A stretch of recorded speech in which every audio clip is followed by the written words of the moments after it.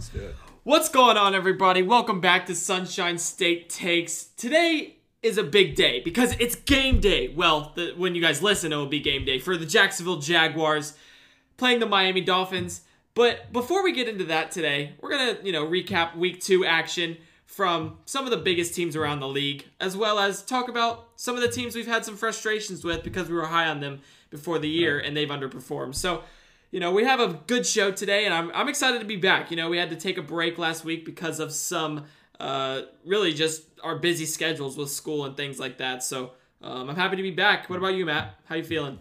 Yeah, man. We're going to recap some week 2. Very, very eventful week. Some good games, a lot of injuries, a lot of things going down. So we're going to talk about that. And like you said, it's a Wednesday night here at Sunshine State Takes for us. We're getting in a late episode, but by the time you guys listen, it'll hopefully be tomorrow morning and game day for the Jaguars, like Brandon said. So it's good to be here and be back on the schedule. School's been kicking my butt recently, but every time I get to get on this podcast and talk sports, I kind of just put everything else aside for a bit and just focus on, what we have to cover here. So it's always a good feeling to get on the show, and I'm looking forward to yet another episode. Me as well. Without further ado, I say let's get into it. Let's get into it. We got a lot to discuss. So, absolutely.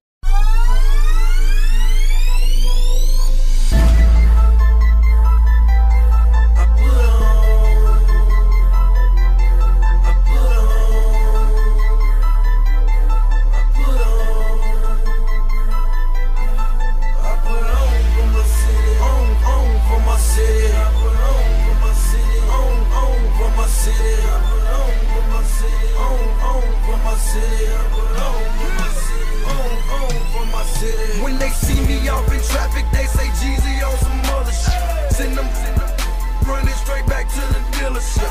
Me, I'm in my spaceship. That's right, I work for NASA. This FNH is not a fraud. Call that my bodyguard. Call that the bodyguard. Yeah, that's my bodyguard. Wear a lot of jewelry.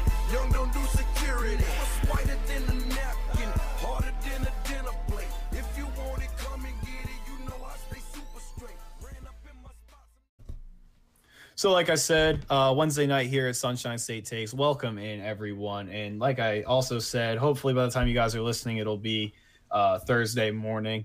We are here. We are ready to recap some week 2 action. And also, like we said, look forward to that Jags-Dolphins Thursday night matchup, which we are very excited for. We will be at the game. We will be there to see it live. We will hopefully see the Jags put the Dolphins into the dirt with this new look Jags offense we've been seeing. It's been pretty fun. If you're a Jags fan, you have a lot to be excited about, but we'll get into that in a second. We're going to start with what we usually start with on this show. Brandon, what's on your mind? Well, as we discussed before getting onto the podcast today, we kind of have a joint what's on your mind. And I mentioned it during my intro, and it's just before the season, obviously we came in with having some teams that we were feeling as if, all right, this is their year. Maybe they can make a jump. In the NFC North specifically, with the teams that we're talking about, the Minnesota Vikings and the Detroit Lions, 2 teams that Matt and I have been huge on throughout this offseason, have both started very poorly and are sitting at 0-2 on the year. And Matt, what's gone wrong, especially with your Lions? Yeah, well, for either teams, you just can't really ask for a worse start. We were here previewing these NFC North teams, and we kind of also have to apologize to the Bears and Packers a bit, because right now the NFC North is a bit flipped from how we thought it would go. Absolutely. And we look at that, that week 1 specifically. We were over here saying that the Vikings will put the Packers in the dirt. Maybe it'd be a close game, but we don't think the Packers have a lot offensively. And the Packers come out and they hang 43 points. And the Vikings put up 34, but they didn't really get going till late. It was it was a slight 34. It wasn't a right. Right. So 43 to 34 was the score of that one, but the game wasn't as close as the score indicates. The Vikings didn't really look good. Aaron Rodgers came out and carved them up on defense, and then the Vikings come out the next week and only put up a putrid 11 points and a 17-point loss to the Colts. Kirk Cousins came out and threw 3 picks. So it's really just a matter of both sides of the football for the Vikings. I know you asked about the Lions. I'm going to get into them in a second, but the Vikings just really have not looked anywhere near what we thought they would. And as for the Lions, it's unfortunate because they were up 23-6 in week 1. And they were looking solid.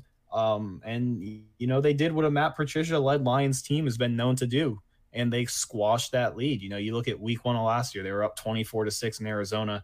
Arizona ended up coming back. That game finished in a tie. This year, Chicago comes back. Chicago ends up winning the game. And to kind of put the icing on the cake of just how putrid that opener was for the Lions, DeAndre Swift dropped the game. He had it in his hand. Stafford threw the game-winning touchdown to him. And in his first game as an NFL player, Swift drops what would have been a game-winning touchdown. And then the Lions come out the next week and suffer kind of the same fate that the Vikings did in week 1, and that was get pushed around by, you know, really another masterclass performance from Aaron Rodgers and Aaron Jones, and that, you know, what is to this point been a very surprisingly good Packers offense. So I don't know if you have anything that you want to include about where you think things are going wrong. I know you were texting me on Sunday about Dalvin Cook. I'm sure you're going to have some stuff to say about that, but it really just hasn't looked good for either team. I was really big on this Lions defense, a lot of veteran guys from the Patriots coming over, and they come out and they blow a fourth quarter lead in week 1, give up 42 points the next week, and they just haven't looked to this point at all how I thought they would, and that offense has struggled a bit too. Yeah, I'm so disappointed with the Minnesota Vikings right now. And yeah, you know, as I know, I be checking in with these scores of these Vikings games, and I'm feeling for you. I'm like, oh man, but I can imagine you are doing the same thing when you look at the Lions scores. Yeah, no, it's just not going good for either of us. It's just so frustrating because, you know, you have a talented team that we looked at in our NFC North preview. If you guys want to hear more about what I thought was what the Vikings were going to be able to bring to the table this season, you can go check that episode out. But, you know, they're coming into the year with a guy in Dalvin Cook that they had just signed to a contract extension. They just did it in this offseason. Yet he's only touched the ball 26 times through 2 games. That's what Zeke's getting in 1 week. Why are we not feeding the ball to the best player on the field most of the time? You know what I mean? I can't even start to fathom where the offensive play calling is coming from for Dalvin Cook to only have a combined 113 yards through 2 weeks. He's averaging 4.3 yards per carry. It's not like the production isn't there. It's the fact that they're not giving him the football, even though he has always been, since he arriving into the league, the player that the Vikings, their offense thrives through him. Right. It should run through Cook because he is so dynamic. It's the exact thing. They're doing the exact thing that got an offensive coordinator fired a few seasons ago because he wasn't running the football. John DeFilippo a few years ago refused to run the football, got fired, and now they have a guy in there right now, and Gary Kubiak, who once again refuses to run the football. And Kirk Cousins is just not putting up good numbers. I think he's regressed. He's played terribly. So overall, we're having a guy in Dalvin Cook who's not getting the touches he needs, and a guy in Kirk Cousins who's not he's not getting Dalvin Cook. So when Dalvin Cook gets going, that gets Kirk Cousins going because it opens up the pass game. Right now, we're seeing defenses kind of not worry about Dalvin Cook getting the ball and keying in on Kirk Cousins, quarterback who, while I think had a chance to take a step this season, has always been middle of the pack. Maybe last year we could have put him in the top 15. But it's just I can't start to understand the reasoning behind giving a guy in Dalvin Cook who they just signed to a contract extension and a guy that had 1,135 yards last season, the ball only on an average of 13 times per game. That makes no sense.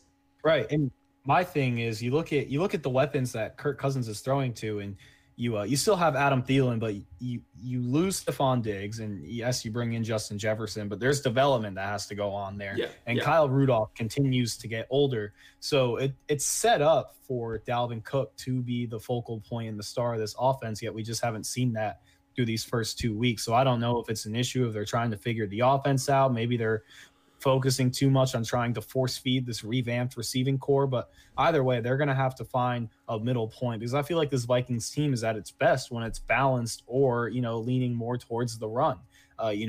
Kirk Cousins is a guy who can perform well, but, he's a bit more, I feel that Kirk Cousins is a bit more in the game manager category than he is in the star quarterback category. I agree. He can definitely make some big time throws and he can take over a game certainly, but, it's kind of got to be given to him. You have to open up those possibilities for Kirk, and that has to be done through the run game and with Dalvin Cook, and you just haven't really seen that to this point. So, and it's not like the Colts defense is beaters. We saw the Jags offense put up 27 points on them in week 1, and the Vikings definitely have the advantage over the Jags offense, especially at the running back position. And Adam Thielen's a proven veteran, and I at this point I don't really know where Minshew ranks above Kirk Cousins, or how you want to put that, but the Vikings definitely have some proven pieces on this offense, and could arguably be a better offense than the Jags on paper.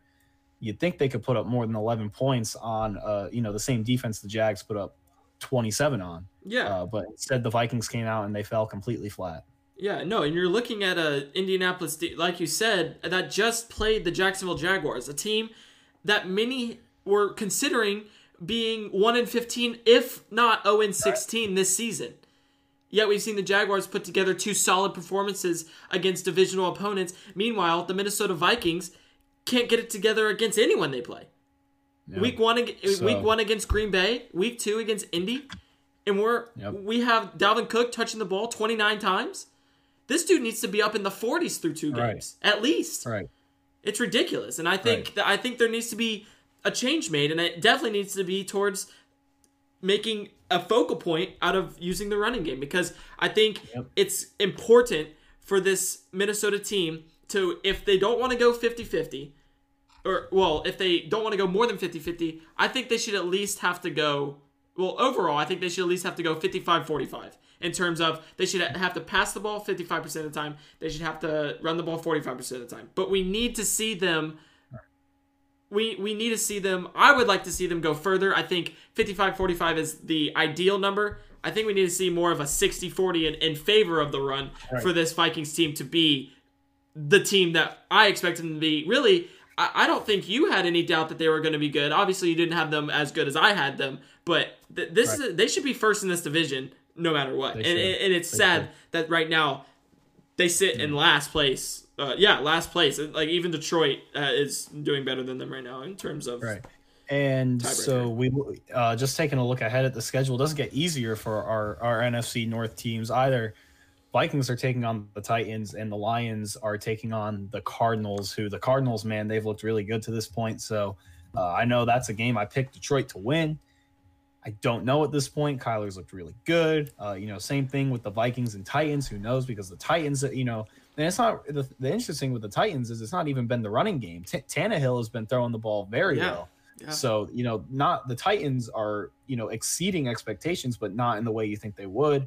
So at this point, now the Titans have become a bit unpredictable. Is Derrick Henry going to come out and beat you, or is Ryan Tannehill going to come out and beat you? It's going to be a tall asking order for the Vikings this week, along with the Lions. They're going to have to take down to what has been to this point a pretty electric and dynamic offense that the Cardinals have put out on the field. So it's looking tough for both of our teams. They're going to have to get it together fast, but 0-3 starts are that, it's not out of the picture, and that, that's scary. Just think about how it's a rarity that teams that start off 0-2 even turn it around and make the playoffs. Yeah.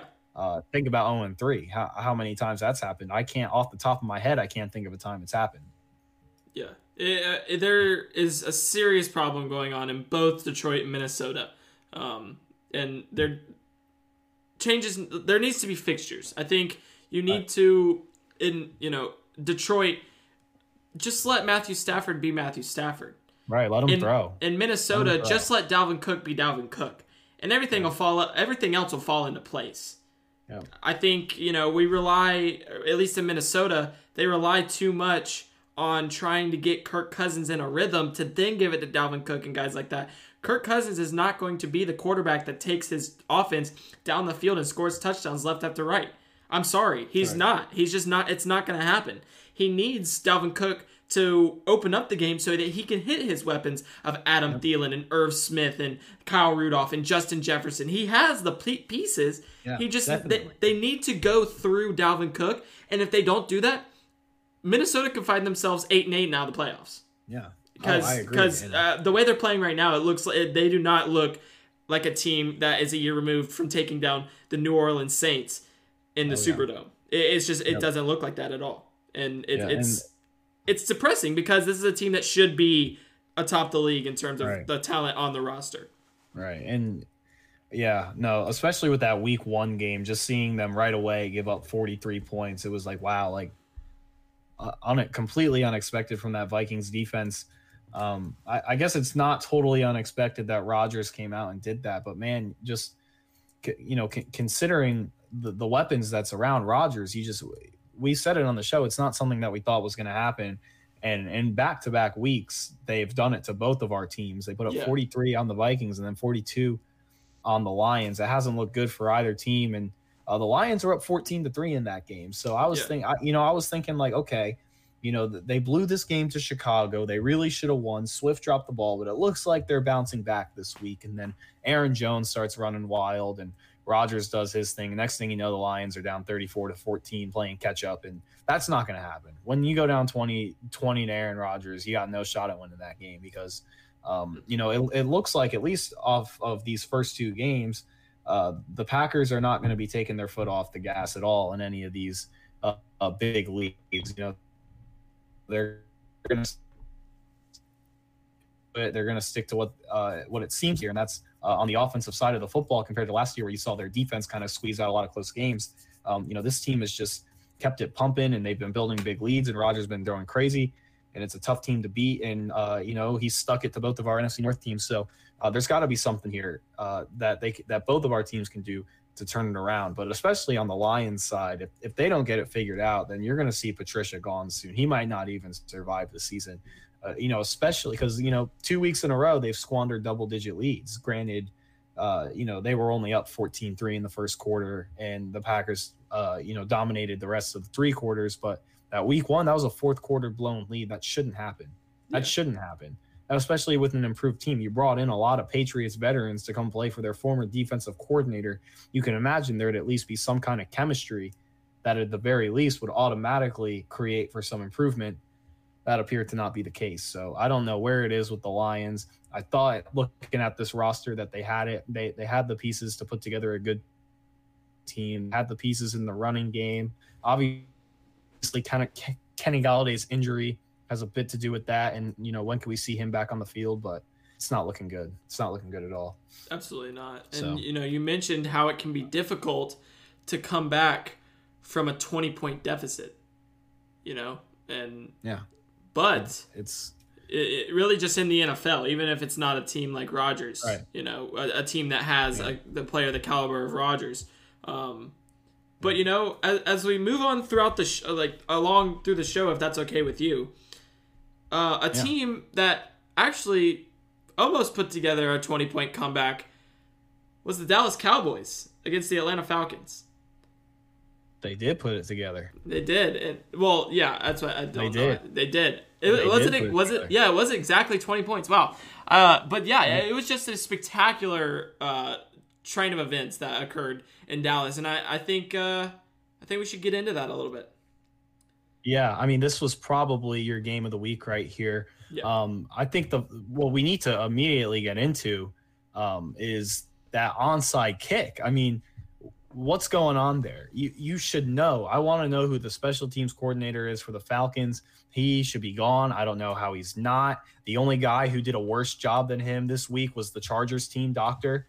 I don't know how you puncture your cute, but we're going to get into that in a sec. You should know that if you are the kick recovery team, that you don't have to wait for that ball to roll 10 yards to hop on it. Only the kicking team has to. The kicking team can't touch the ball till it travels 10 yards, or unless someone on the kick recovery team touches it before it goes 10 yards. Instead, you see guys like Hayden Hurst was someone I know for sure who was there. I couldn't really see the jerseys of the other guys, but you have 4 Falcons just sitting there watching that ball roll. And by the time it goes 10 yards, the Cowboys players hop on it, and there's no chance that the Falcons recover it. And it's a shame because that wiped away was a pretty phenomenal Matt Ryan performance. He was 24-36 for 273 yards, 4 touchdowns, and 126.3 passer rating, 90.2 QBR. I mean, that's 2016 Matt Ryan MVP performance right there. He was dealing, especially I think he had 3 touchdowns in the first quarter.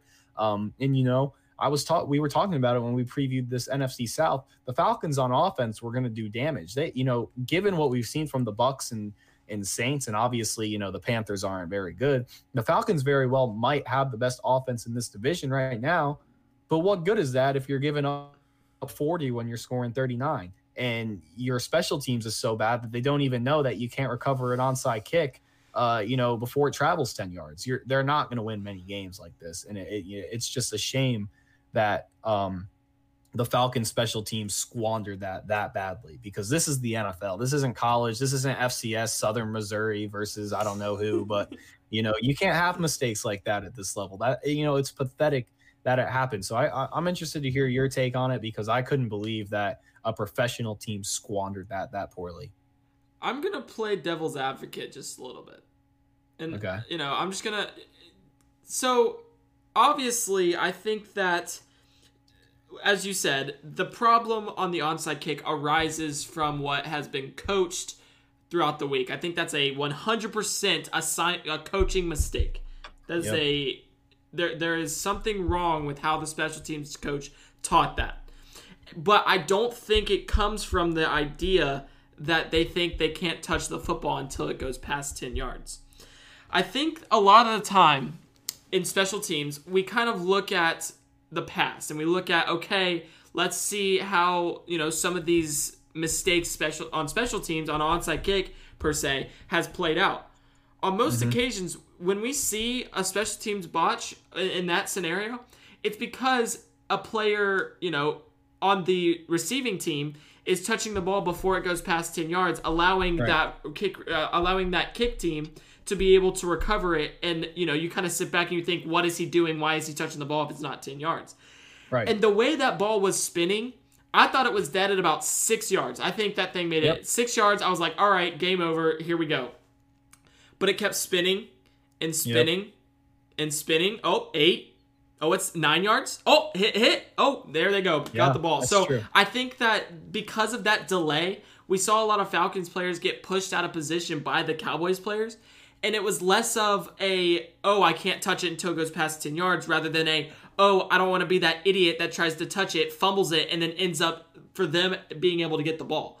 And so... Yes, but I want to say in that replay that, like I mentioned Hayden Hurst. I know for a fact I saw Hayden Hurst in that clip. And I also know that he was standing fairly close to that ball, and that ball was moving slow. I mean, it was slow enough to where I could walk up to it, grab it with my two hands, and fall to the ground. And, if I get my stomach on top of that ball, no one's tearing. I mean, I'm a 180-pound kid that doesn't play football. Maybe one of those Cowboys players gets it away from me. But if I'm Hayden Hurst, I'm walking up to that ball, grabbing it with my two hands, and falling to the ground. And another professional player is not tearing it away from me. I have that ball. I just don't know. I see what you're saying, and I could certainly see how, the spin of the ball and the speed of it, and the Cowboys players pushing you out of position. I can see that, but at the same time, I mean, you're up by 2 points. You gotta put the game away. I mean, if you dive for that ball and Dallas gets it, I feel like it's a so be it thing. You made but to just sit there and watch it, I don't know if I can get behind that. I really don't. I think that was just piss poor special teams play. I'm not trying to say that what they did was right. I was just trying to point out the fact that I think that was the coach specifically saying, if it doesn't go 10 yards, do not touch it. And at that point, all right, oh yes, okay, coach. Like, that they're not gonna do something that they think is, against what the coach has said at that point. And so, was it a terrible botch mistake? Should someone have dove on it when it was spinning uncontrollably at the 6 yard line, literally, or at 6 yards out from where he kicked it? And can we just get, after all this happened, let's just get Greg Zuerlein. I want to go through his head. What in the world is he thinking to put the ball on the turf and just kick it like that? Like that. Yeah. I mean, did you see the way he kicked it? It looks like he put no effort into it. Yeah, it was on the ground and he just kicked it to where it spun, long ways. And I was just like, what is he doing? I thought it was the dumbest thing ever until it worked. I think that's how it would have been looked at as terrible if it had stopped at that 6. It would have stopped 6 yards past where he kicked it from. But anyways, I think, it was just a terrible not miscommunication. It was a terrible communication by the special teams coordinator to say doesn't go 10 yards, don't touch it. And I think that's where they got in trouble. Obviously, if the ball's just sitting there, which it kind of looked like it was, obviously it was spinning, but it was sitting there, you got to dive on it no matter what is happening. You have to be able to, in some way, go down and get it, because if not, you're going to see a lot, you're going to see exactly what happened, which is them recovering it and then Dallas going down for the same person who kicked that onside kick to put it through the uprights and win the ball game 40-39 after Matt Ryan had just thrown for 4 touchdowns on 273 yards, and 2 of which to Calvin Ridley, who had a heck of a game with 7 receptions at 109 yards. Yep, absolutely. I mean, that Falcons offense top to bottom just, they looked really good, especially I'm the more I watch him play, the more I really like Hayden Hurst.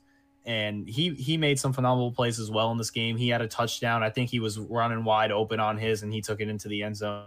I want to talk about Dak Prescott, though.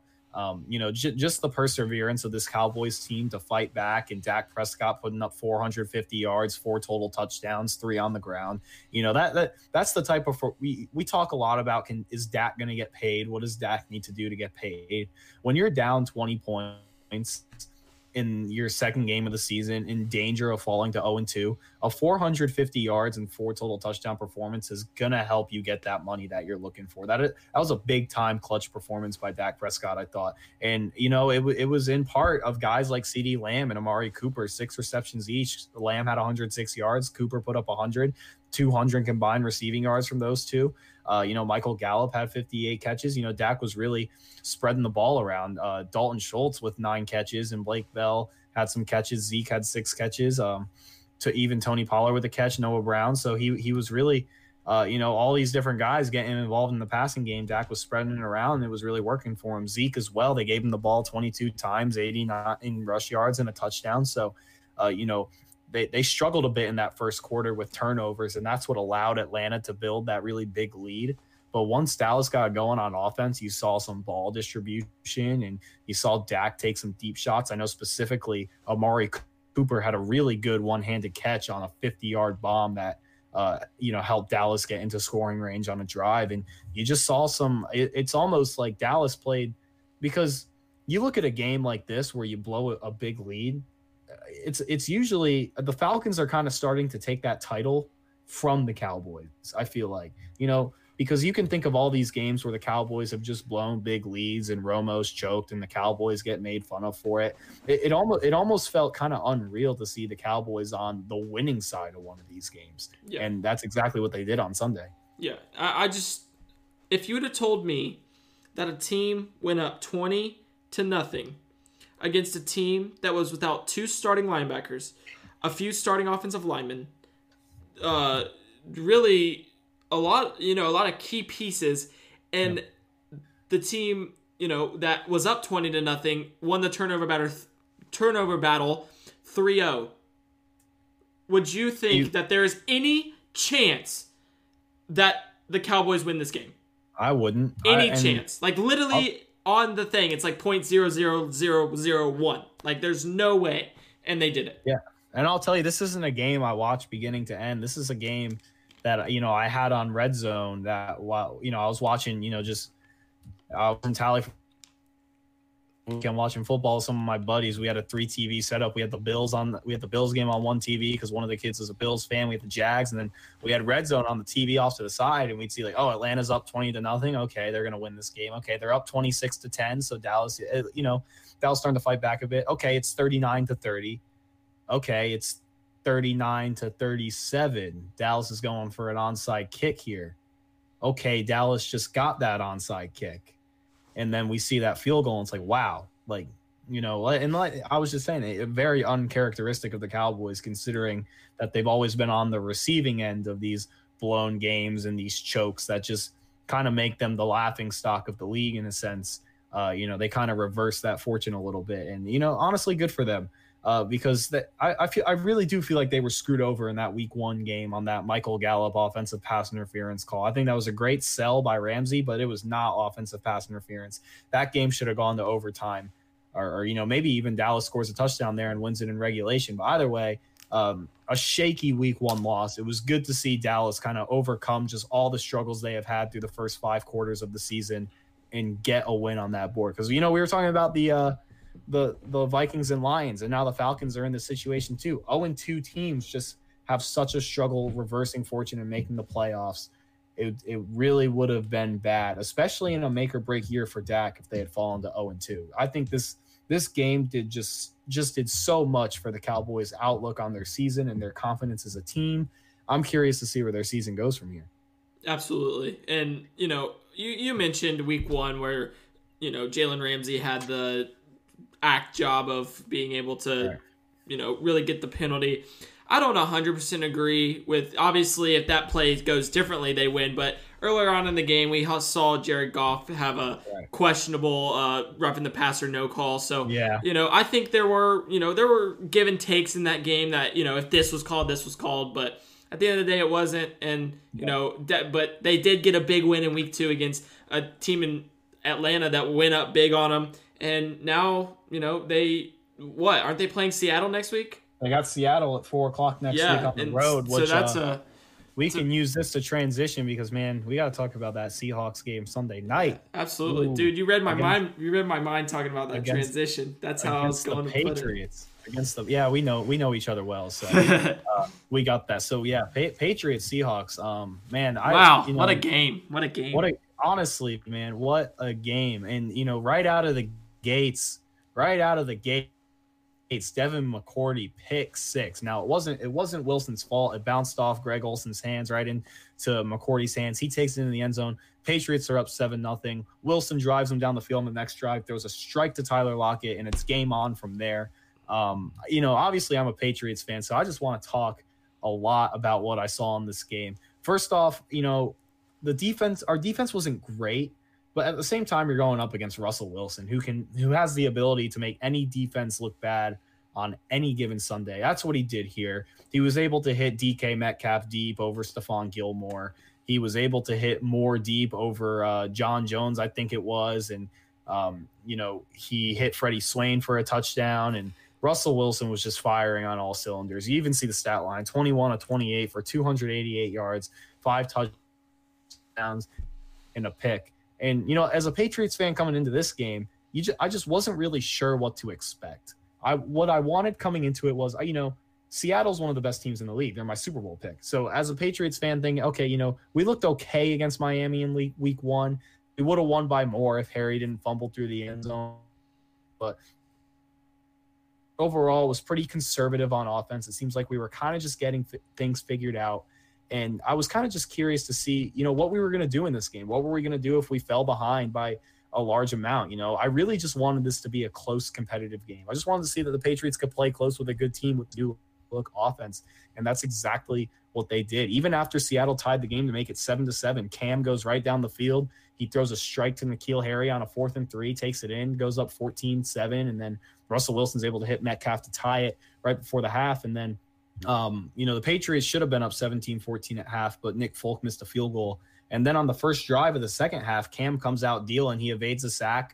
Jamal Adams came in on a rush. He evaded him, hit Edelman over the middle on a 3rd and 10, and then he hit Edelman on another nice deep, sideline corner route that got him, into the Seattle territory. And then he had a screen pass to Burkhead, and they were marching. They ended up with a field goal, and then Russell takes them down. They take the lead, and then this is the focal point of the game that I really want to talk about, because down 21-17, Cam Newton throws a pick, and Seattle turns into points. Russell, I believe that was the Freddie Swain touchdown that Russell Wilson threw. And now all of a sudden they're up 28-17, and this is really what I was looking forward to. It was going to be, okay, the Patriots are down now. I'm not really sure what this receiving core is looking like. How is Cam's shoulder? What is Josh McDaniels going to call in this offense? Our offense didn't look great last year. We struggled when we were down. A lot of these, we were down a lot of these games last year. We were down double digits to Houston. We were down double digits to Baltimore. We were down double digits to Kansas City, and our offense couldn't get anything going. So down 28-17, Cam Newton on the first play of the drive throws an absolute strike, 55 yards in the air to Julian Edelman, who lays out for it. And me sitting on my couch, I'm like, oh my goodness, like, no way. No way that just happened. I wasn't sure what we were going to do. I wasn't sure if we were just going to come out conservative with a run to Michelle. No. McDaniels let Cam throw it. And, man, Cam's shoulder looked like there were no issues whatsoever. He absolutely slung that ball on a rope over Jamal Adams into Edelman's arms. The Patriots go down and score, make it 28-23. And all of a sudden, it's like, okay, so we're not going to be conservative. We're not going to make these dumb play calls. Seattle just went up big, and we fought right back. And it made me really happy to see it because, like I said, I wasn't sure where the trust was between Newton and these receivers. I wasn't sure where the trust was between the coaching staff and Newton. Well, I wasn't sure what the play call was going to be there. But that, in terms of my outlook for this season, that was a very big play for me. The fact that on the first play after falling down double digits, you trust your new quarterback in his second game to take a deep shot to a guy who rarely runs deep routes was, that said a lot to me. That really said a lot to me. And then Seattle goes up 35-23.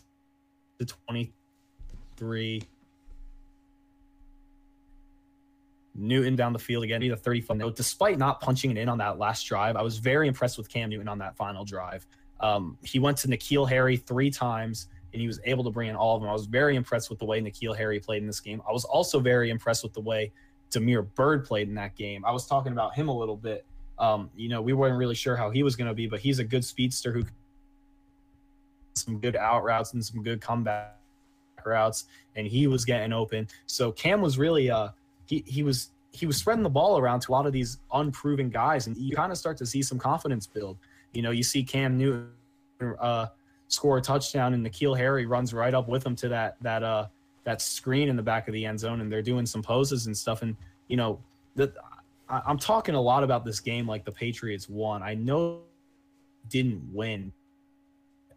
It was just really hard for me to be upset about this game because, like I said, Seattle is one of the best teams in the league to me. They're my Super Bowl pick. And this new look Patriots offense, we weren't sure how good they were going to be. They looked a little conservative last week despite the win. It was like, okay, good win, but, what's going to happen when Cam needs to throw the ball? And, we learned on Sunday that when Cam gets put in positions where he has to throw the ball, he's going to be able to do it.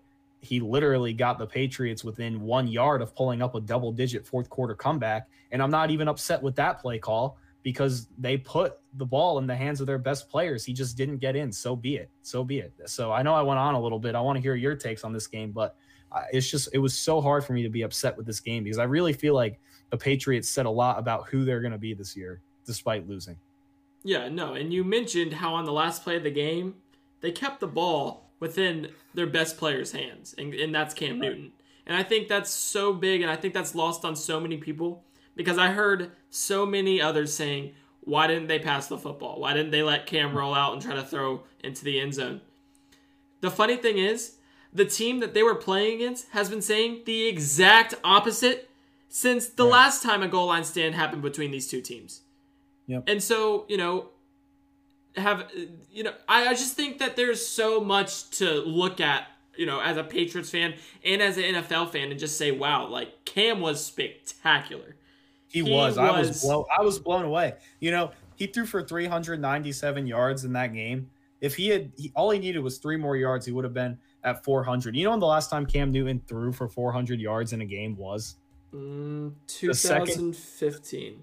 The second game of his career in 2011. Wow. The first 2 games of his career, he threw for 400 yards in both games. And he hasn't reached that since. And then can start with a new team receiving core after being out for a year and a half because of a bum shoulder, and you come out and throw for 397 yards. I'm sorry, but Cam's going to be a top 5 QB in the league this year. I saw all I needed to see from him in that game. He's a man on a mission this year. And the fact that he didn't get in on that last play is just going to add so much fire to him. I'm really, really excited. No, I think Cam put together an impressive campaign on Sunday. I'm going to be honest.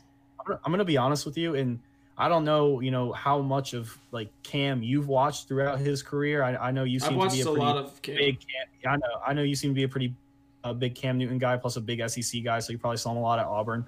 I don't think I've ever seen Cam Newton throw the ball better than he did on Sunday night. I think he looked the best he ever has throwing the football. I wouldn't say. I mean, he definitely looked like the Cam Newton we've seen before. He looked like the guy that went number 1 overall in the 2011 draft. He looked like the guy that we've looked at before and said, that's an MVP. He plays like an MVP. And, if you'd have told me before the game that someone was going to go 30 for 44 for 397 yards, I'd have said it's Russell. Because Right. Cam's not throwing 30. Cam's not throwing 44 times and completing 44 of those. He's not getting there near that 400 mark. Obviously, Russell has the touchdown interception that you'd assume of a guy of Russell's caliber. But it was just, Cam was spectacular. Julian Edelman was all over the field. He had his career high in yardage at 179 yards. And he's played with the best quarterback to ever step on this earth for his entire career. So I just think that there is a lot of bright spots for this Patriots team despite the loss. And, while Seattle definitely deserves the tip of the hat, I think we saw more from New England in this game than we did from Seattle. And that's saying something when you walk out with a loss. Right. And because here's my thing. I even went on Twitter and I replied to someone. I'm like, look, like you can argue that Cam Newton played better in this game than Russell Wilson did. And I know that's, obviously you look at this, but this is the thing. Don't just look at the stat line. Yeah, you're going to see like 21 of 28, 288 yards, 5 touchdowns, and a pick. It's a remarkable stat line, and Wilson made some remarkable throws. But look, once that second half hit, the Seahawks were in control of this game the whole time, and the Patriots looked a little uncharacteristic on defense, and Wilson was just taking advantage of what this Patriots defense was giving him. I mean, there were a few zero blitzes in there where Wilson was able to hit guys like Tyler Lockett running wide open because the one safety the Patriots had playing deep had to run all the way across the field to get to him. And just, Chris Carson was wide open on one of those touchdowns, and Freddie Swain was running wide open on one of them. I mean, it was really just a lot of, okay, this Patriots defense is giving me the yards. I'm going to take them. But for Cam Newton, it's, I'm down double digits with this team I've never played with before. My receiving options are limited. I'm still going to go out here and chuck 50-yard balls to Julian Edelman, and I'm going to trust this unproven first-round draft pick wide receiver in the late drive of the game. And Newton did not look scared at all. I mean, I feel like if I had gone into a coma in 2017 and had woken up and was watching this game, I would have never even knew that Newton missed time. I mean, that's just how good he looked. He was slinging it everywhere, and he had 2 rushing touchdowns too. I mean, look, the reason I say Newton played better is because we saw what Russell did last week. He 31 of 35 for 300 something and 4 touchdowns. I mean, at this point, it's expected from Russell Wilson to come out and do this. If anyone said that Cam, like you said, if anyone said Cam was going to go out there and put the stat line that he did on Sunday night, you probably would have got called crazy. Yeah, but no, he went out, and I know the one touchdown he threw was a little like 1-yard floater to Jakob Johnson, and a touchdown pass might have not been that impressive, but man, some of those throws he was making, I was just sitting there like, wow. And that's something, I mean, because considering how much Brady aged and how much Brady regressed, and considering how Brady looked last year, some of these throws that Newton was making, it's just, as a Patriots fan, you didn't see any of that last year. You didn't see Tom Brady make that big 40-yard pass down by double digits to get the Patriots back in it. That's just not where Brady was with this receiving core last year. But now all of a sudden you have Newton coming out saying, I'm going to make N'Keal Harry a focal point of this offense. I'm going to throw the ball to Amir Byrd. I'm going to get Edelman involved, and worked. And if this chemistry continues to grow, then I see the Patriots putting up 30 points routinely, especially with this Cam Newton running factor involved. And I loved what I saw Sunday, and I'm not too worried about the defense because, like I said, it's expected that Russell's going to start putting up master classes weekly. I mean, I can only imagine what he's going to do to that Dallas defense, and that the defense is going to work itself out. Those linebackers are looking a bit slow, but maybe they'll make a move, and the secondary is going to bounce back. It's a Bill Belichick coach defense. They're going to be fine. What I was happy to see is that this offense played well. They played well under pressure, and they didn't just stick to conservative play calling when they had to make plays, they were able to make them. Obviously not on the 1 yard line at the end, but in order to keep themselves in the game, they made the plays they needed to make. That said a lot to me.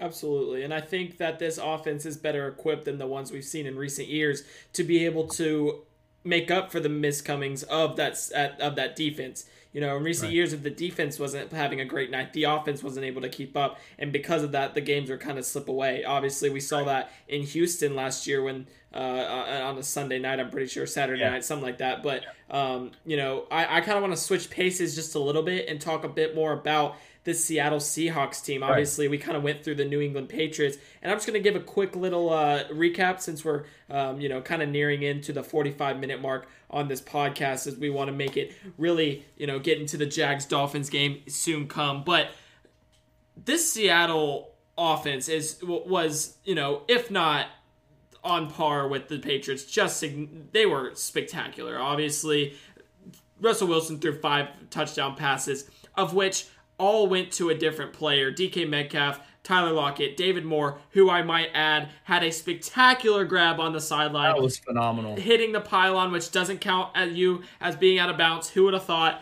I honestly thought he was out because he hit the pylon. I didn't realize, I didn't put that together just because it was I've never seen it before. It was so bang that you weren't sure at the time. Yeah, I've never seen it before. You think players, when, you know, you'll see players dive toward the goal line and they'll try to hit the pylon with the ball because the pylon counts as inbounds. Yeah, so but I get that. I always thought it was just weird because of you know what. I've seen them try to reach out for the pylon and things, but it's in that sense, it was just kind of like a what just happened. But yeah, spectacular catch by him. Chris Carson had one, and then my boy Freddie Swain out of the University of Florida had one, who I have been huge on since getting into the NFL because of him being on the Seattle Seahawks team, and he showcased his talents and, you know, kind of made me, you know, feel a little good because I was like, that's my guy right there. But they're just, this Seattle offense throwing the football is going to be great. And obviously their defense with Bobby Wagner and Jamal Adams leading the charge are obviously going to be a solid unit. You know, I just can't even start to really put together what we saw because we're seeing a Russell Wilson who we really never seen before. And that's saying something because Russell Wilson has been spectacular for years. But he's starting to not only put together the performances that he's put together before, but they're finally starting to just let Russell be Russell in Seattle. They're starting to let him throw the football. You know, Chris Carson rushed 17 times for 72 yards, but that's because they were up most of the game. You know, they outscored the Patriots 14-3 in the third quarter. And because of that, it started to look as if, you know, they were starting to pull away. So they started to hand the ball off. Everything started to occur there. And Russell Wilson wasn't slinging it 44 times like Cam Newton. Right. So what would his stat line have been if they weren't in that situation? We might not know, but I guarantee you it would have looked even better than the one it already does. For sure. And so here's the thing with Russell Wilson. 9 touchdowns on the year, 11 incompletions. Yeah, he's been spectacular. He's going to win the MVP. I have no doubt in my mind. He's going to put together. Look, when he comes out, so he might not throw 4 or 5 touchdowns against the Cowboys on Saturday. Eventually, that's going to run out. But look, he's going to come out on Sunday against the Seahawks, and I'm sure we'll talk about this game when we get back on the pod on Friday. But I'm just going to say it right now. We're going to see another, 25 of 33 for 330 yards and 3 touchdowns type performance from Russ on Sunday. Yeah.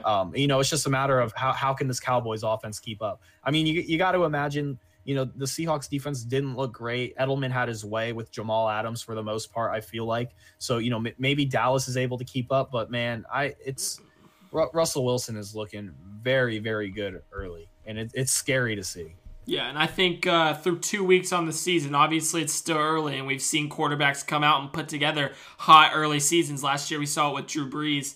Right. But if Russell continues doing what he's doing, we're going to have a unanimous MVP on our hands. There's not going to be another person in the NFL that puts together the campaign of Russell Wilson if he can keep anywhere near what he has done through 2 weeks on the season. 11 incompletions and 9 touchdowns is huge. Yeah. That is I don't think you can get a more impressive stat line together than that right there. It doesn't get better than that right now. And obviously, Aaron Rodgers had a very good start to the season. I'm trying to think of other quarterbacks really. None off. Even Patrick Mahomes. He's been okay to start the season. He hasn't been.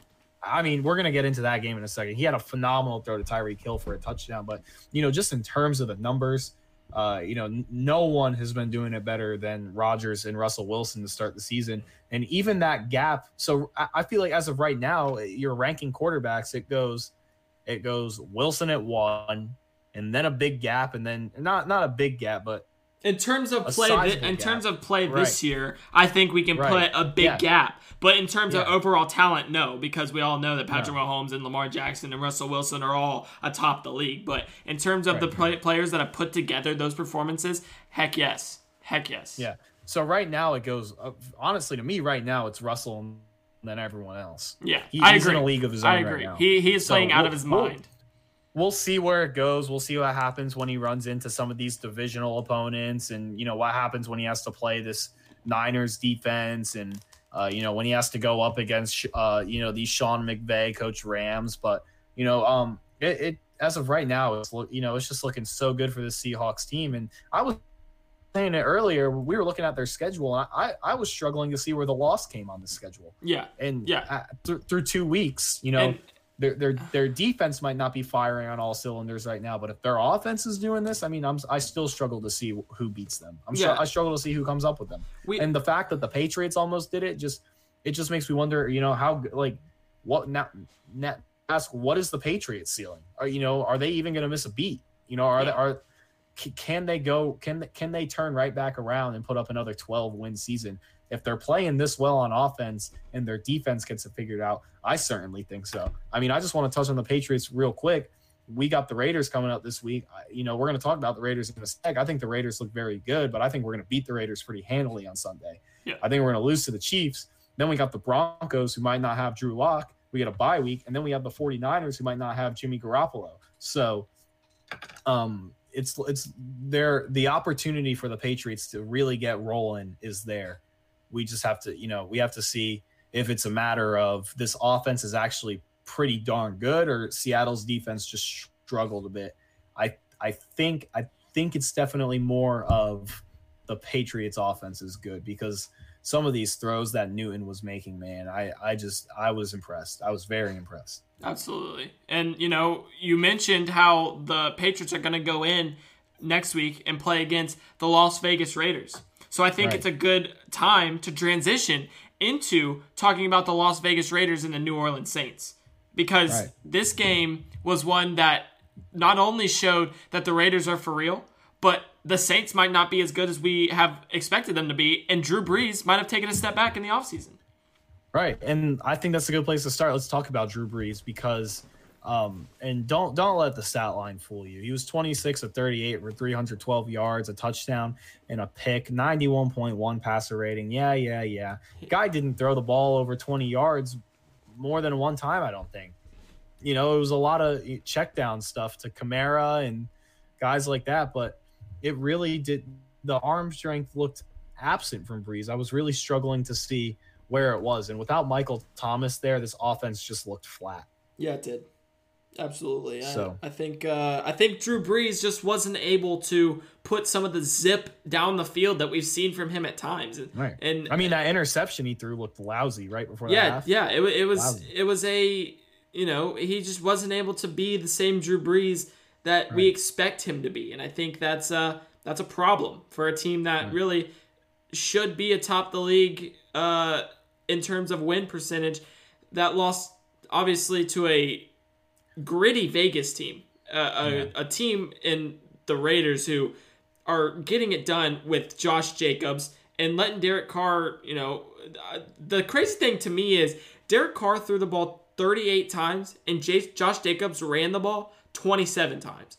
So their defense is just putting teams, their defense is getting teams off the field, and then they're splitting 50-50 almost. Well, no, not exact. Well, yeah, because the team ran the ball 35 times overall. So they're almost right on that 50-50 mark. And because of that, they're winning games. And I think that's something that John Gruden has stressed since coming in as the coach of this Raiders team. And Josh Jacobs, Obviously, he didn't have a performance that we're accustomed to, but he is one of the best backs in football. Even then, 27 carries, 88 yards, you're eating clock. Yeah.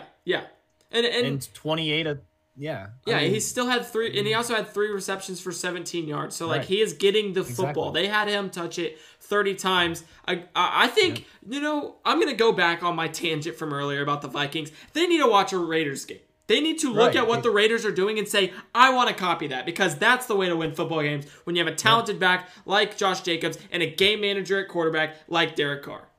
Yep. And you look at who Derek Carr went to in the passing game. Darren Waller with 12 catches for 105 yards. They have an absolute speedster at tight end. I even think Belichick, when asked about Waller, was like, well, we haven't seen anything like that at the tight end position in a very long time. I think Waller is kind of starting to turn some heads here at tight end, especially after a 12 reception performance like he had on Monday night. He was targeted 16 times. And, that's the type of guy you want to have. Henry Ruggs only had 1 catch for 4 yards, and he almost had a dot for a touchdown too, though. Yep. He had that, and then Derek Carr just has to get more accustomed to being able to give it to the speedster and put it in the breadbasket.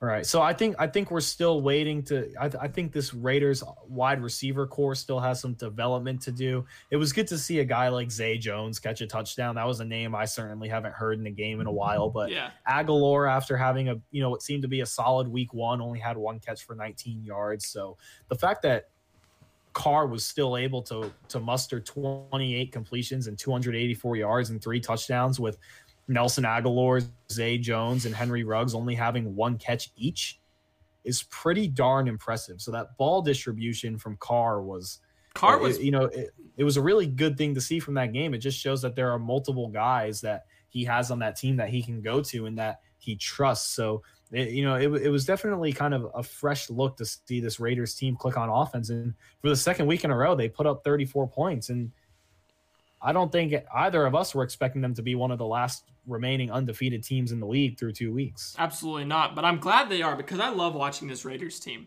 I do. And because it is so, they're so efficient in almost everything they do. Obviously, Derek Carr is not a world beater. He's not going to go out and put up Russell Wilson type stat lines. Obviously, we talked about earlier, Russell Wilson in a league of his own, but that's just my comparison since he's on my mind. But just in general, this Vegas team is rolling through 2 weeks. Obviously, Derek Carr actually targeted. So he had 38 passing attempts. I'm assuming, based off ESPN stat lines, that 4 of them were throwaways, because there's only 34 targets listed, 16 of which went to Darren Waller. The others were distributed. The most another person got was 3, which was Hunter Renfrow and Josh Jacobs, who each caught all of their balls. So I just think Henry Ruggs had 3 too. Henry Ruggs, sorry. I just glanced over him. But, he was able to get it to guys like Darren Waller. Bryan Edwards, who I saw him catch a pretty solid 22-yard, reception down the field. And I was like, okay, there you go, Bryan. He's a guy out of South Carolina that I've watched in the SEC for a while. Hunter Renfrow, we all know, the guy that was at Clemson for 14 years. Yep. Foster Moreau, Nelson Aguilar, who finally learned how to catch again this year. Josh Jacobs, Zay Jones, Devontae Booker, Alec Ingold, Henry Ruggs, and Jason Witten. So you're telling me he threw it to 11 different guys throughout the night? That's great. That's what you want from a team that doesn't have a star guy outside of their tight end to catching the football for them. Yeah, no, certainly. And that when I was looking through this stat line, that was the first thing I noticed is, man, Carr, he really spread the ball out. We were saying the same thing about Dak Prescott in that Cowboys game. And, even looking at in that Seahawks Patriots game, that both QBs were kind of spreading the ball out a little bit. It looks like 8 different receivers were targeted. So, it kind of just looking at all the stat lines this week, when, the more guys you target, the better chance you give your team of winning, I feel like, and the better chance you give your team of scoring points. So I'm really interested to see, especially looking forward to next week's Raiders Patriots game, kind of, how the Raiders are going to come back out and handle that ball distribution against a ball-hawking Patriots secondary, because, up to this point in his career, in his 2 games against the Patriots, Derek Carr has not looked very good against the Patriots. So I'm kind of interested to see what the offensive game plan will be next week. And, while Chris Carson had a solid game running against the Patriots, it'll be interesting to see what they do against Josh Jacobs. But I am a little worried about that game just because of how good the Raiders looked against the Saints, and obviously how we both feel about the Saints and whatnot. But the Raiders defense also hasn't been world beating. I mean, they did give up 30 points to Carolina, and despite Drew Brees looking like a noodle arm, the Saints were still able to muster some points. So I think we're going to see a shootout in Foxborough next week. Yeah. But as of right now, there's no reason to believe that the Raiders are not going to put up points this season unless Carr starts to regress. It all stands on Derek Carr, and it's just how effective can Derek Carr be? And like you said, he's a game manager, and he's got to be able to manage these situations properly. And I mean, you look at this game. I mean, they got a pick right before halftime. They were able to turn it into points, and the defense was able to get New Orleans off the field, and Carr was taking advantage of it on offense. He played a very good game. I haven't seen many Derek Carr games, especially since that 2016 season when they were the talk of the league. But he got hurt. From what I was thinking, this is the best I've seen Carr play in a while. Yeah, and at least this week. He played good this week. I don't think he's. I still am not sold on Derek Carr. I think he's been the most mediocre quarterback we have seen start in the NFL for quite some time. But he's just been hanging around. Yeah. He's stayed in out of trouble enough to be like, okay, we need to get rid of this guy. But he just hasn't taken that step we need to see him to take. And I think this is a very good start to if he's going to take that step. It needs to be this season. I think this was a good game for him to be able to take that next step.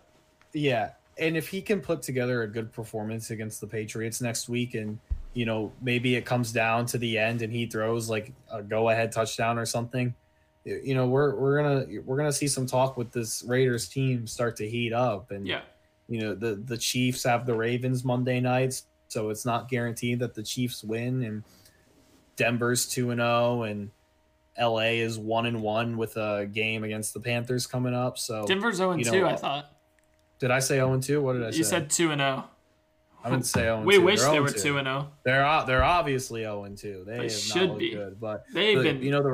The Raiders are in a position where if they can muster out a win against New England, not only are they going to have two quality wins back-to-back weeks, but they're going to find themselves sitting at the top of the AFC West as early as week 3, assuming Kansas City loses to Baltimore. That's something none of us were expecting. I mean, what did we predict this team to go? Like 6-10 or something? Maybe. I mean, I know for a fact this was a game that we were sitting back and saying, man, New Orleans got this one in the bag, and that really wasn't the case. No, it was not. And I think far from it, actually. Yeah, and I think you mentioned how the Raiders defense at times has looked suspect, but I'm really liking the mixture of youth and veteran presence within that Raiders secondary. Right. I'm very big on Jonathan Abram at safety. I think he is one of the most hardest hitting, high intensity players that we've seen in the NFL since Brian Dawkins. I think that he is that dude, and I think that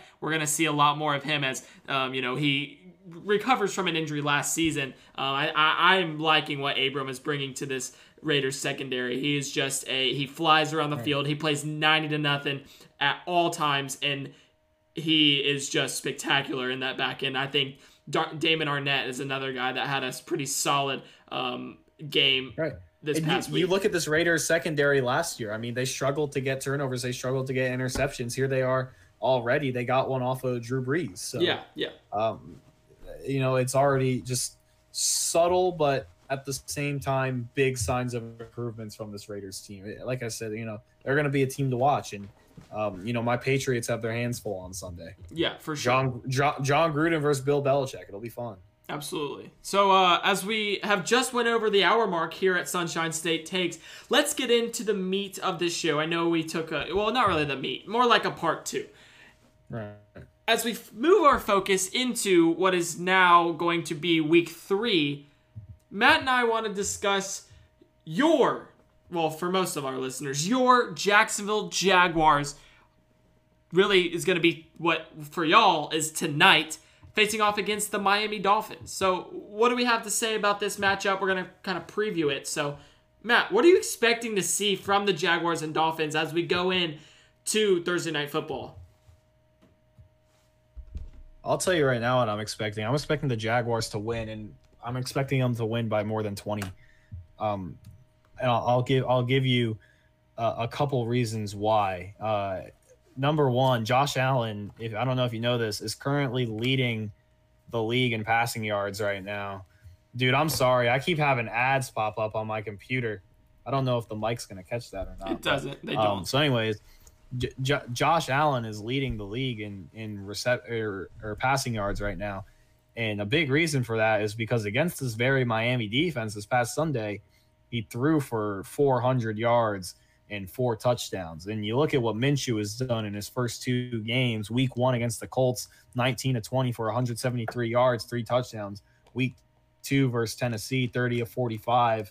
I don't know exactly how many yards he had. I know it was upwards of 300, and he had three pretty good looking touchdowns and 2 picks. Clowney was offsides on the game losing pick. So, you can argue that, but and even Cam Newton week 1, 15-19 for 155 passing yards on that Dolphins defense. So a big reason I think the Jags are going to win this game by a lot is because QBs can throw on this defense, and you are seeing now what is a pass first offense from the Jags. They're gonna go and they're gonna punch this Dolphins defense in the throat. I think they're gonna have a good time from start to finish. There's gonna be a lot of high fiving, a lot of chest bumping, a lot of hugging, a lot of Dolphins fans crying, and I think we're gonna see James Robinson get some touches, and he's gonna look good again. He looked very good on Sunday. Yeah, 16, 102 and a touchdown. He built upon what he did in week 1, and I see this all going the Dolphins' way. I mean, I think that the Dolphins have struggled. Did I just say the Dolphins' way? If I did, I meant to say the Jaguars. It's going to go the Jaguars' way. We saw Fitzpatrick throw 3 interceptions and have a putrid performance against New England week 1. I don't know exactly what his stats were against Buffalo. I mean, I know they put up 28 points, but they were playing catch up most of the time. I know they had a lead a little late. So he was 31 of 47 for 328 yards and 2 touchdowns. But at the same time, that's kind of, if you look at Fitzpatrick's week 1 performance versus week 2 performance, it's inconsistent. I mean, that's what it is. He goes from 3 picks in week 1 to 328 yards and 2 touchdowns in week 2. So it's kind of, what Fitzpatrick are we going to get on Thursday? And that's a big factor. I think either way, Jacksonville is going to win this game. The factor that makes it whether or not it's going to be a close game is what Ryan Fitzpatrick are we going to get? If we get the Ryan Fitzpatrick that went into Foxborough last year and knocked off the Patriots, then the Jags are going to win by 10. If we get the Fitzpatrick that threw 3 picks against the Patriots in week 1, then the Jags are going to win by 20 plus. I think that this matchup is very well suited for the Jaguars to get to 2-1. I think that the Dolphins are just not in the position that I believed for them to be in at this point. Obviously, me and you have been high on the Dolphins, not in the same regard as we were with the Lions or the Broncos or the Vikings, but we have been high on the Dolphins in terms of a team that it looks as if they could get to that next level after this season because of, the pieces that they put together via the draft, via free agency, and with what we believe to be a top 5 coach in the NFL. I think we can both. Yeah. Okay. So totally. I'm a Brian Flores guy. I love Brian Flores, but we just have a Jaguars team that has been so dominant offensively with Gardner Minshew slinging the ball all over the yard. He's thrown for last week he threw for 335, 337, 339. I knew it was an odd. I just couldn't put it together. He threw for 339, 3 touchdowns, had 2 interceptions, one of which was a very bad pass, the other one bad at the line, kind of. It was, it happens while it shouldn't have because Jadeveon Clowney was offsides. It's whatever. You move on. But I just think that this Jaguars team has already surpassed the expectations of many throughout the NFL. Yeah, I mean, Going into the year, the Jaguars not favored in one matchup. in week 3 they're favored against a Dolphins team by 3 points. And I think that, this is what I'm saying, man. This is a primetime game. This is Joe Buck and Troy Aikman on the call. The whole country's seeing this game. This is a statement game for the Jaguars. If they win this game and they win it big, a lot of heads are going to be turned. But if they come out and Minshew, only completes like 50% of his passes for 198 and a touchdown and a pick, and they win like 16-13, people are going to be like, okay, well, they can muscle out a game, but they didn't look that good. They have the opportunity to really turn some heads in the country if they can come out and put together a dominant performance. Because you've been, obviously, if you're someone that doesn't live in Jacksonville and you're really just keeping up with the Jags when the NFL Twitter posts about them, whatever, you're probably just glancing at it thinking, okay, well, it's the Jags. But you're going to get to see them this Thursday night, and you're going to get to see that Minshew is legitimate. You're going to get to see that they've got an up-and-coming receiving core with guys like Chark already proven and guys like Laviska Shenault already looking like they can be a force in this league. You're going to see that James Robinson's got a chip on his shoulder and that he's out there looking to muster up all the yards that he can. And this Jags offensive line is looking a bit better. And, it really stands on the defense. I think you're going to see the Dolphins put up some points, but ultimately this Jags offense is going to put on a show on Thursday night. They're going to look good. And Joe Buck is going to be there to call it in his monotone voice. So hopefully we can make him excited. Congrats to Joe Buck on making the Hall of Fame, by the way. Yeah, definitely a big accomplishment. I'll see you soon, Joe. Just kidding. But anyways, what was that? What was that one call against that was circulating on Twitter when they announced him into the Hall of Fame? The one against the Bucks where it was like Mitchell. I think my favorite Joe Buck call is the Saquon Barkley run where he's like, Saquon Barkley, incredible, down to the 5. Or he just, I will say, like, Joe Buck has improved as an announcer. I hate him in baseball. I despise him in baseball. I think when it comes to baseball, he can eat a brick, but when it comes to football, and he's certain, I think he botched the helmet catch. Like Manning rolls out, throws it up, and it's caught by Tyree. I could fall asleep during that. But also, I think he really rebounded with the Minneapolis Miracle and whatnot. So he's improved in football, and it's come to the point where, if he's calling my team, then I look forward to it. But there are still better announcers. I wouldn't say he's undeserving of the Hall of Fame, but man, he's had some monotone calls, to say the least. Yeah, but to get obviously to get back on track, I just want to you mentioned Laviska Shenault. That was our Thursday night announcer preview. Now back to the game preview. Now back to regular scheduled programming. So you mentioned a guy in Laviska Shenault who has been I don't even know what to categorize him as. Obviously, he's listed at wide receiver, but you can put him in the backfield and he'll run like a. He reminds me of a Cordero Patterson, but with a higher ceiling. The dude is special because he not only can play wide receiver and is built like a wide receiver, he runs like a running back. Obviously, we see a lot of wide receivers get put in the backfield from time to time, but they always want to bounce it outside. This dude's willing to cut through the middle and play. In a similar fashion of some of a running back in the NFL. And I just think that it's spectacular. But really, the offense is not one thing I'm concerned about. Obviously, I think the offense is going to do their thing. Defensively, I think the Jaguars have struggled this year to be able to limit points getting put on the board, or they've had that bend but don't break mentality. Obviously, Indianapolis had a multitude of botched scoring opportunities in that Jacksonville game, which ultimately led to Jacksonville winning that ball game 27-20. But Jacksonville just has a way of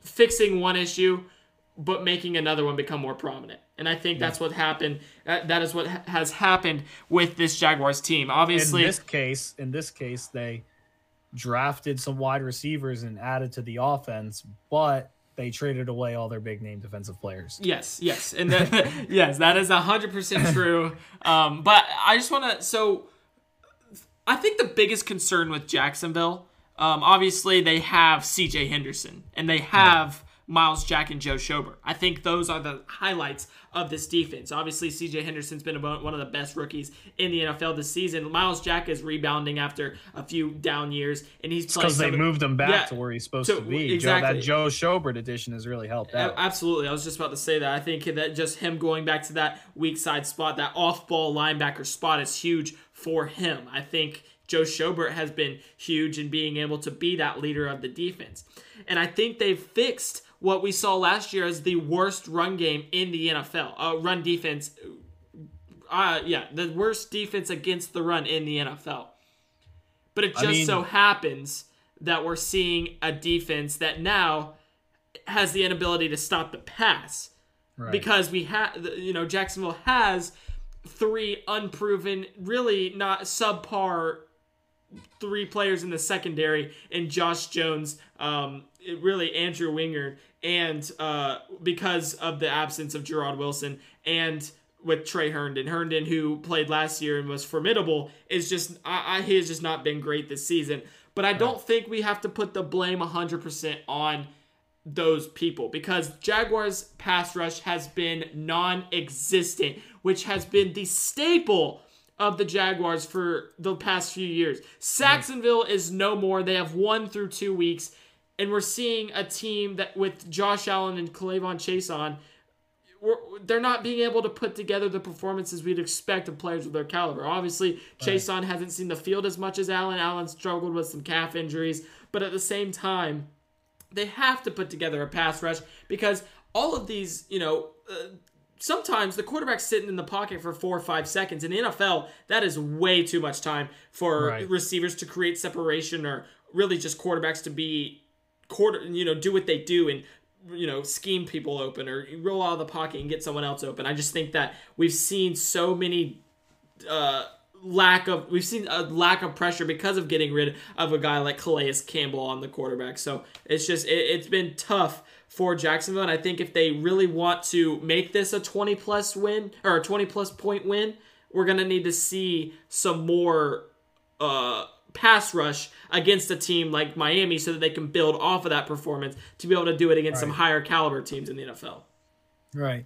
And I guess it's kind of interesting to see how this Miami wide receiver core matches up with this Jaguar secondary, because Devontae Parker is obviously the guy you have to take away. Yeah. But so CJ has him.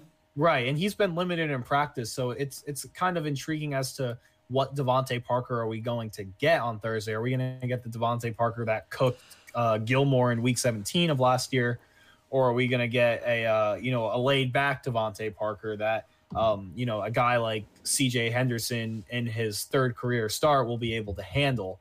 I think we're going to see more of the second Devontae Parker. And then you have guys like, Preston Williams. And, while he's a solid wide receiver, he's not a big name. Will he be able to make some plays on a weak Jaguar secondary? Maybe. Possibly. But, he's not a big name. I'm sure that they can figure him out. And Mike Gesicki's a guy I'm a little interested to see how they handle. Yeah. Because he is a guy who looked really good last week, and he's a guy who I think is going to start taking some serious strides soon. He might very well be the best tight end in that AFC East division, and he's going to continue to start making some more strides and maybe get his name heard more amongst that as well. Tomorrow night, based on when you're listening, is a very big night for Mike Gesicki in terms of making his performance known to the nation and what he can do. I think that'll be interesting to see how the Jaguars take care of that one. But on the Dolphins defense side as well, there's a lot to handle in this Jaguars receiving core. You're probably going to see Byron Jones take on DJ Chark. But if Chark plays, he's been listed as questionable. Right. Yeah. I know Byron Jones has been dealing with some injury issues as well. DJ Chark better plays. I have him in one of my fantasy leagues. So I need him with all the guys that have already gone down on my team, Saquon and Mostert, and it's just been tough. I thought it's been bad for injuries, but definitely. Before you get into their defense, can I talk about something real quick? Yeah, go ahead. So obviously you mentioned Gesicki as a guy that is starting to look as if he can be one of the best AFC East tight end, and I think that's where a facet of the game Jacksonville struggled in, especially last week. Obviously, Jonnu Smith had 2 touchdowns on I'm pretty sure it's 85 receiving, and four receptions, 85, and 2 touchdowns, if I recall correctly. So, Jonnu Smith was just able to carve apart the Jacksonville defense and really was a big reason why Tennessee was able to pull out that victory. And, obviously, Gesicki, I think Jonnu Smith is criminally underrated as a tight end. But I'm not ready to put Gesicki in that same category, but I do think he is emerging as one of the better tight ends. I think it's a competition between him and Devin Knox in that for the Buffalo Bills as the best tight end in that division. But I definitely would like to see Jacksonville kind of play Joe Schobert a bit more as a coverage man against that tight end, because Schobert is a guy that kind of came to Jacksonville and he was praised for his coverage skills. Right. So I definitely agree with that. And if they can do that, they might have some better luck against tight ends. I'll tell you, part of the reason I think I did so well against you in fantasy is because I was able to make that Kittle replacement on the spot and bring in Jonnu Smith. So I saw that and I was like, oh, that's not good, because I knew before the game they were going to exploit the tight end, and so I was looking at it and I was like, that was a really good pickup. Yeah, I thought about doing it too. I thought about being like, all right, I'm gonna go get Jonnu Smith, because I know Jacksonville doesn't have it figured out for tight ends yet. Because of what obviously Indy was able to really do what they wanted until they got down into the red zone in week 1. I just wasn't willing to pull the trigger, because I was like, all right, I have Hayden Hurst and Cook. I was like, I'm fine. I can just rely on those guys. I should have dropped Cook and picked up Smith, and I shoot myself in the foot for it. But it is what it is. Congratulations on your dub. Yep. I'll take it. I will take it. I've for the second week in a row, I've played the highest scorer in our league. So 0-2 is looking pretty great. It's all good. It's all good. So it is what it is. I'm climbing back. 0-2, still making the playoffs. I'm doing something not a lot of people do. So that's what we're looking. It's easier to do it in fantasy than definitely. Actual NFL. So you just have to have some players go your way. Fantasy is so difficult to predict. It's luck. It's really just luck. So much luck. It's can you get the right guy on the right week? Exactly. It's basically just banking on the other guys. Are you willing to take a risk that a lot of people are not willing to take, and will it pay off for you? That's really what fantasy is.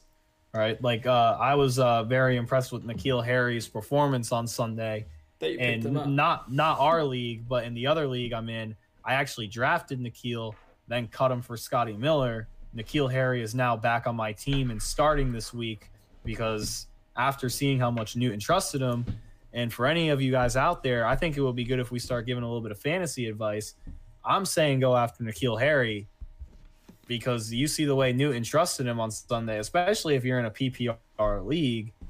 He had 8 catches on Sunday night. That's already 8 points right there that you're getting. Plus factor in the yards and any touchdowns that he may have. And now that he's actually playing with a QB that trusts him, keep an eye on N'Keal Harry, guys. Keep an eye on N'Keal Harry. But I want to get back to this Dolphins-Jags game, because one thing I want to talk about, and the thing that I think is really going to help the Jags in this game, especially on the defensive side, is, and you talked about it, the Jags' run defense now looks good. They look good against Derrick Henry. I mean, Henry didn't have a 99-yard touchdown run where he absolutely embarrassed Jaguars defenders' family. So in regards to that, the Jaguars won. CJ Henderson was able to take him down unlike Boye. Right. So that's what I was seeing. I was talking about that with a kid in one of my classes at UNF. We were talking about the Jags game. I'm like, look, CJ Henderson's going to be a stud. That was his biggest knock. I saw him, right. I saw him take down Derrick Henry, and I was thinking, wow, the Jags have a guy here. Yeah. So, and my thing with that is this Dolphins running game, while they added big names, and Fitzpatrick certainly won't lead that team in rushing yards this year, they have big names. They have guys like Jordan Howard and Matt Breida. They're big names, but they're not big producers. And so I think the Jags are going to succeed against the run again, and they're going to be able to make this Miami Dolphins offense one-dimensional. Yep. And, it's just not the biggest plethora of targets for Ryan Fitzpatrick. I mean, it's a matter of what if CJ Henderson does a good job on Devontae Parker, I think the Jags are going to have a pretty good defensive showing, just because I think they're going to be able to turn this Dolphins offense one-dimensional, and from there, they're going to succeed, because it's going to be a 37-year-old Fitzpatrick who is wildly inconsistent, with his best target covered up. So, on the other side, the Jags are going to be able to score points. So I'm really liking the Jags in this game. I really am. No, and you're going to see a Dolphins team that is wildly different from a Titans team. Obviously, Jacksonville last week, they had to play the run because it doesn't matter how many times they stop Derrick Henry. There's always the possibility of him popping off. The same cannot be said for Jordan Howard or Matt Breida. Yes, can they get a 20-yard run here or there? Possibly. Derrick Henry, on the other hand, can take what should be a 20-yard run and can make it an 80-yard run for a touchdown, bulldozing Titans or Jaguars players on the way. So I think a mixture of Jaguars keying in on that Derrick Henry and not great performance from the pass rusher secondary resulted in what we saw last week in Tennessee. I don't think the same can be said about the teal out this Thursday night. Well, tonight in Jacksonville. The teal out, man. And we were talking about it earlier. Those painted end zones. I'm so hyped. They're beautiful. I'm so hyped. We were talking about it. You don't know how long I've been waiting for the Jags to paint their end zones since I've moved here. I moved here in 2013. I've been to a lot of Jags games. I've been looking at the Jags get their butt kicked in those bland green end zones for so long. They are going to come out and they are going to put up some points, and it's going to look good with those teal jerseys and those teal end zones. Absolutely. And I need to fact check it to confirm, but I really do think that the last time the Jags painted their end zones was in a 2012 Thursday night game against the Colts.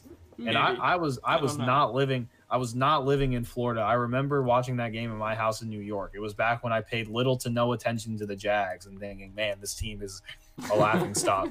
Next thing you know, I'm living here and the Jags are my secondary team. So I'm excited. I'm excited tomorrow. I think despite only, limited attendance, I'm not sure what the exact number is going to be. I think there's still going to be a good atmosphere. It's going to be a good buzz. The people that are there are going to be having a good time. It's going to be even better that they're going to get to celebrate a win. And hey, we're going to be two of the people that get to see that win in person tomorrow night. Yes, sir. We'll be there. We'll take some pics from the stadium. We'll give you guys some updates. We'll be live on the scene, and it's going to be some good stuff. If you guys see us, as we are celebrities, if you guys, we're open for pictures. Obviously, we're trying to get there. We're trying our best. We're always open for pictures for our fans. You guys can walk up to us. Just keep your masks on. Yeah, facts. We don't want to get sick. Section 236 if you really want to come see us, but that's just if you want to come see us. Just for sure. No hard feelings if you don't, but 236. If you find out you went to the Jags game and listened to the show and you didn't come visit us, we're blocking you from being able to listen anymore. So we're gonna hold a grudge until we squash it. So it's all good, but no, it really is good to be back in a stadium again.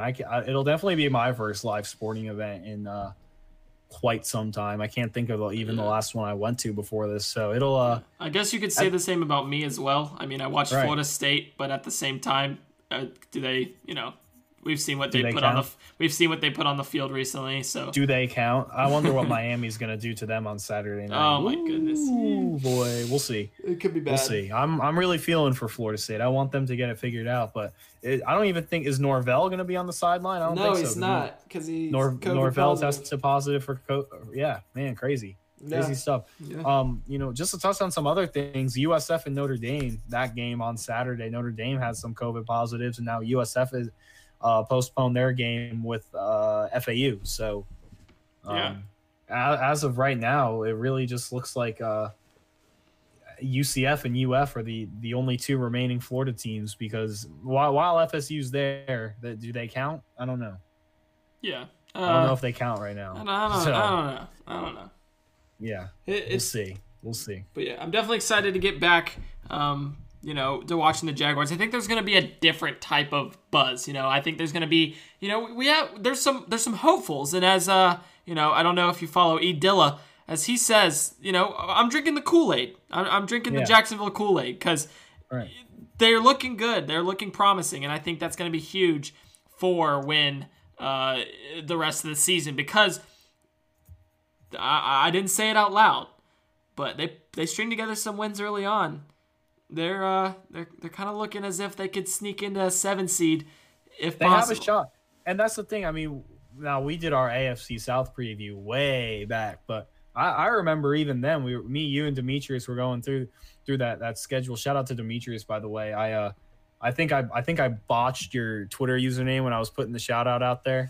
I don't know if I ever ended up like apologizing for that on air, but I'm sorry about that, Demetrius. I follow you on Twitter and keep up with your stuff. You're always putting out some good work, but I remember me, you, and Demetrius were going through that schedule, and kind of the consensus was early on in the season there were games to be won. Yes. It was just the back half of that season, and how can they kind of handle some of that competition, because they're going to have to play teams like Pittsburgh, and they're going to have to see Houston again, and Tennessee again, and Cleveland, and it hits the point where it gets tough. They're going to have to go on the road to Green Bay. They're going to have to go on the road to Minnesota, on the road to Baltimore. A lot of tough games, but if they can take care of the Dolphins this week and the Bengals next week, yeah, they can get off to the Lions. There's a 4-2 start there. They got the Chargers. Honestly, considering how Houston has looked in these first 2 games, give me the Jaguars. Honestly, and it's not even that it's not even that Deshaun Watson isn't going to come out and put up points, but it's the mere fact that Houston's given up 33 plus in both their games already, and we know the Jags can score points. No, it's the mere fact that Bill O'Brien is an incompetent coach who doesn't belong in the NFL anymore. That's also true. So, if they have a good convincing win tomorrow against the Dolphins and they get the ball rolling a little bit, I think they go out and beat Cincinnati. They can beat Houston on the road, and they can beat Detroit. They go into that bye week 4-1, and all of a sudden, you come out, you play LA. LA's beatable. You got Houston again, but then you run into that stretch of Green Bay, Pittsburgh, Cleveland, Minnesota, Tennessee, Baltimore, and it's, it just kind of, it's scary. But if this offense can score points, then there's no reason why not. We'll see. They could sneak 1 or 2. So yeah, it'll be interesting. Absolutely. So we're coming to an hour and a half mark on tonight's podcast. Well, for y'all, it's this morning's podcast. But anyways, I know I've said that throughout the show. I'm so lame. But anyways, it's definitely going to be a great game between the Jaguars and Dolphins. We were able to discuss some of the week 2 matchups that we saw and we thought were worth highlighting. And join us back tomorrow for a Friday preview of this weekend's upcoming slate of games. We're going to go through. Before we go. Okay.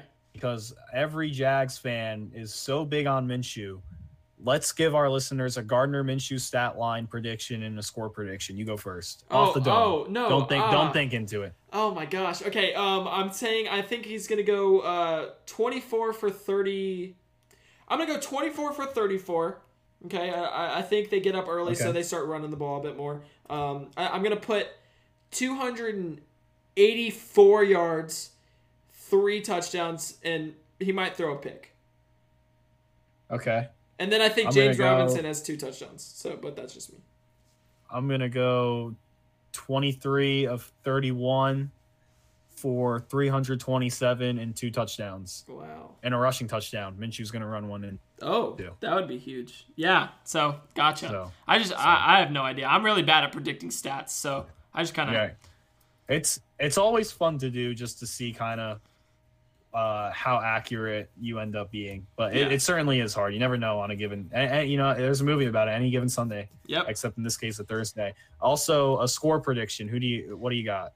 Oh, I have the Jaguars. I think they're gonna score upwards of 35 points. I'm gonna say 42 to about 4. I think 40 burger. No. Keep it. Yeah. 40 burger on Thursday night. I like it. I'm gonna say 42 to 27. I do think Dolphins are able to put up some points, but I don't think it's a close 27. I think it's a late touchdown 27. All right. I got 41-21. Nice. Gotcha. 41-21. So 20-point win. I'm sticking with that. 20-point win. Gotcha. Jack's putting up points. So Brandon and I both got 40 burgers on Thursday night. Let's go. We'll see how it goes. We'll see. We're excited. I'm so hyped to be in a stadium again. I'm really looking forward to this. Let's get it underway. Get it underway. Before we get off the air, I think we need to get one good Jacksonville Jaguars. Duval. Oh, I like yes, that. sir. All right, Let's go Jags. Let's go, Let's Jags. go Jags. All right. All right. Well, best thing you saw today. You want to add anything there? Best thing I saw today. I mean, I got a lot of schoolwork done. I got 4 assignments done today, so I'm feeling pretty good. That's about it.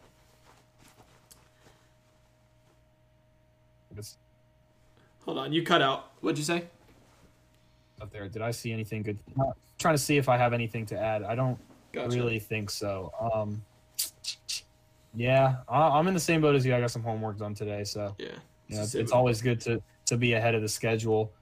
But yeah, I think the momentum of knowing that I'm going to a live NFL game again tomorrow is really carrying me. So definitely, just trying to make it to that. So it's going to be awesome.